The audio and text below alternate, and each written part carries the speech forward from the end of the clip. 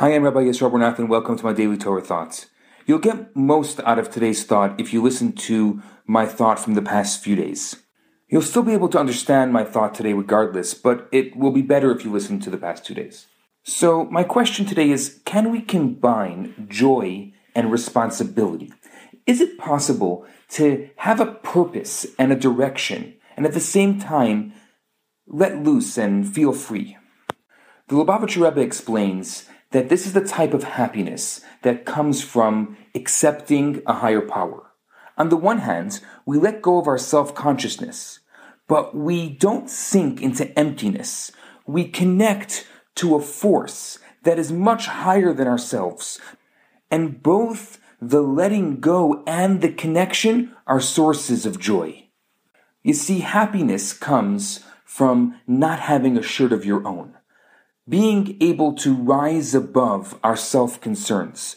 The question is, however, does one, like the drunkard that I spoke about 2 days ago, walk around naked, which means, for the sake of our analogy, discard one's human potential? Or does one, as does a master of someone who accepts a higher power, continue wearing the shirt, but transfer ownership of it to God?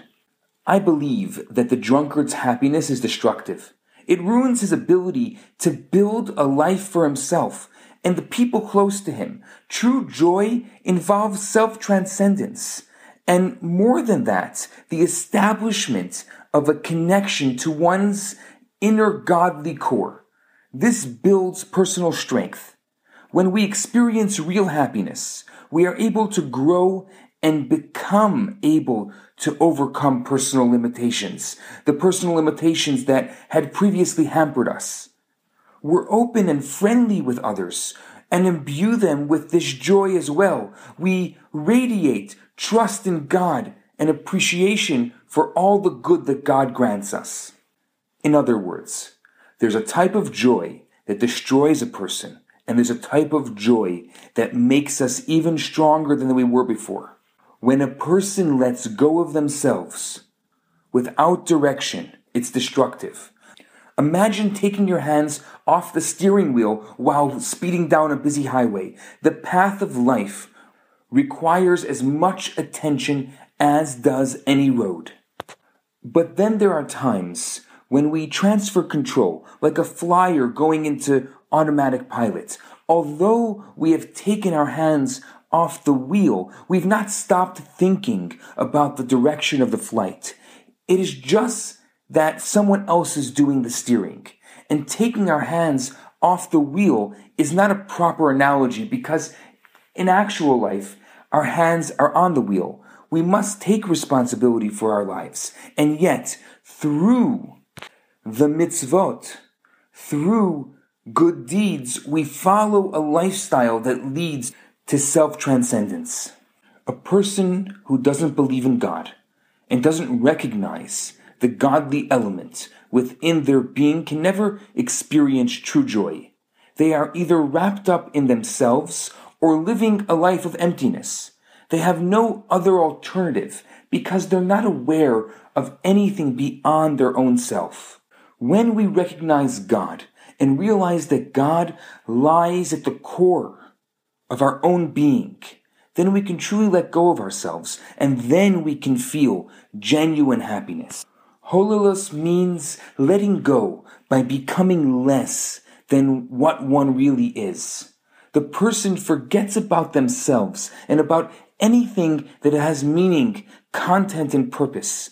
And the extreme, this means becoming a drunk or taking drugs that rob one of control. But it has a far more common expression.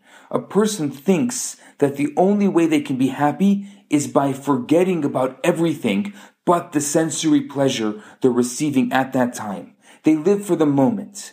And this can be very destructive, because when a person ignores responsibility, they're likely to hurt themselves, their family, and the people around them.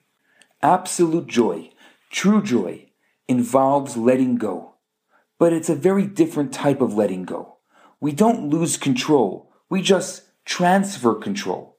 When we experience true joy, we let go of ourselves, but connect to something higher.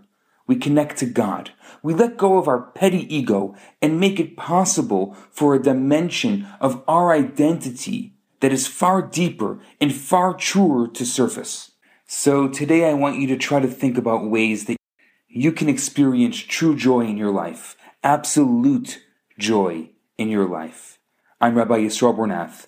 Have a fantastic day. Hi, Rabbi Bernath here. I have some great news for you. My popular 4-week course, Kabbalah for Everyone, is available right now for free for the next 50 people who download it.